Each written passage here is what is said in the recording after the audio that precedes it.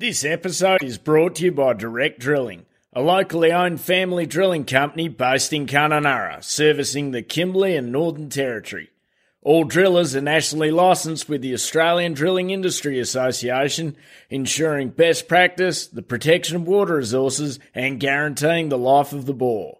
Find out more at directdrill.com.au.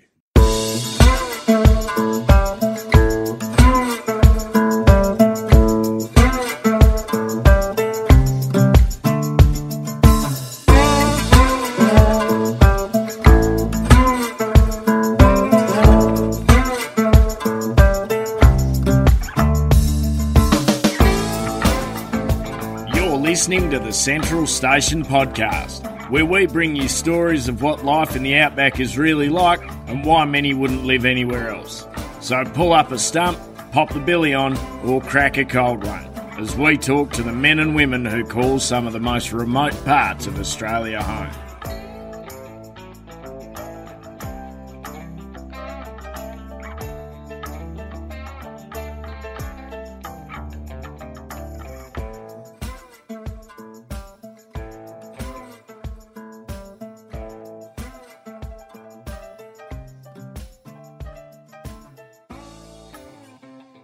Hi, this is Anne-Marie Huey and this is my story, It's On. There's a smell of avgas in the air and the faint whomp of rotor blades in the distance. This can only mean one thing. It's time to muster. The aim is always for a calm, controlled muster where the choppers fly straight and slow, gently pushing the cattle into a wing. A wing is basically two funnel-shaped fence lines strung with shade cloth that guide the cattle into the yard. The job on the ground is to wait at the end of the wing to help move the cattle at the very end and be ready to leap out and shut the gates behind the mob when they are safely yarded. Of course, not every muster goes exactly to plan. A while ago we were mustering the northern part of the property, hitting 4 different bores in one day. The first 2 yards went relatively smoothly, far too smoothly as it turned out, and then Mike and I were in the trusty Hilux at the 3rd yard of the day. As the helicopters brought the cattle up, a couple of crafty old cows managed to slip straight through the fence. They got the majority of the mob into the yards when the pilots decided to fly around for another go. We had to switch the other side of the wing to let the pilots do their job, which involved a bit of bush bashing. As we were sitting at the end of the fence, we could see the choppers manoeuvring and hear the cattle coming through the scrub. Adrenaline was starting to flow, and then we noticed the smell. Something was definitely on fire. Turns out it was the car. Somehow, a small sapling had gotten wedged in the motor and was now definitely smouldering. Mike and I jumped out and were desperately trying to remove it so we could be in position to assist the helicopters as needed. Time was definitely of the essence when we noticed the next problem. The fan belt had been dislodged, and with no time and limited tools, it was impossible to get it back to where it needed to be in time. Mike pulled out his trusty Leatherman, which is basically a Swiss Army knife on steroids, and cut it off.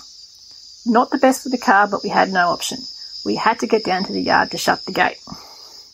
We leapt back in the car and raced down the wing. Halfway along, Mike asked me for the radio so he can talk to the pilots. I realised the last time I saw the radio was when we were under the bonnet. This could be a problem, but there was no time to worry about it just then. We got to the gate just in time and managed to yard the cattle. As the dust settled, we assessed the situation. The Hilux was now well and truly out of action. Trotting back up the wing, I found the radio and 2 of its 3 batteries. So now we were down 1 vehicle and without any communication, with still 1 more bore to muster. The choppers were already on their way to Boundary Bore, so we had no option but to jump in the spare car and scoot up there as fast as possible. Unfortunately, when we got there, we realised that the boys were still a long way from finishing the setup, so once again it was all systems go as we raced to get ready in time. With the Hilux no longer operational, I was given the old station Toyota and instructed to wait at one end of the wing, basically to repeat what we'd done previously, preferably without catching on fire this time. The last thing Mike said to me was, "Remember, you don't have any brakes." Later I learned he'd also given the boys a lecture on not getting in my way due to my lack of brakes. Had I known this, I would have been highly offended and considered my character personally besmirched, but as it turned out, it was probably just as well.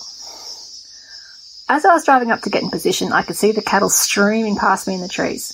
This was not good. We were nowhere near ready. Eventually, I had the choppers in front of me and started back towards the yards, making sure no cows doubled back along the fence line. As I got to the yard, I could see the pilots had done a great job of getting the cattle in, but there was no one there to shut the gate.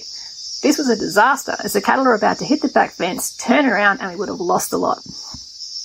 I kicked it up a gear to get there in time, and just as I approached the gate, I saw Mike screaming down the other side of the wing with the same idea. That's when I remembered I have no brakes. Well, I could see the whites of his eyes, but there was nothing I could do. He shot past me and drove straight into the yard with me, inches behind, until bang, I ran straight into the back of him.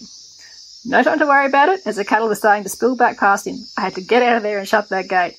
I threw my car into reverse and backed up, only to discover that Mike's father, who I hadn't seen for the last couple of hours, had turned up to give us a hand and had parked directly behind me. So bang, straight into his car too. The score was now Anne-Marie 2, Mike 1, Toyota 0. All this, and it wasn't even lunch. Charles Darwin University's Agricultural and Rural Operations team focuses on North Australian production and business systems, offering current real-world knowledge and experience by delivering both full qualifications and industry-required short courses.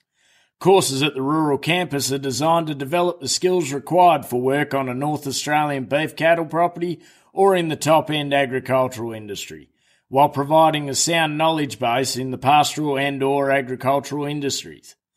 They have dedicated staff who specialise in workplace training and assessment and recognition of prior learning. They will come to you and they service some of the most remote areas in the Northern Territory. Find out more at cdu.edu.au.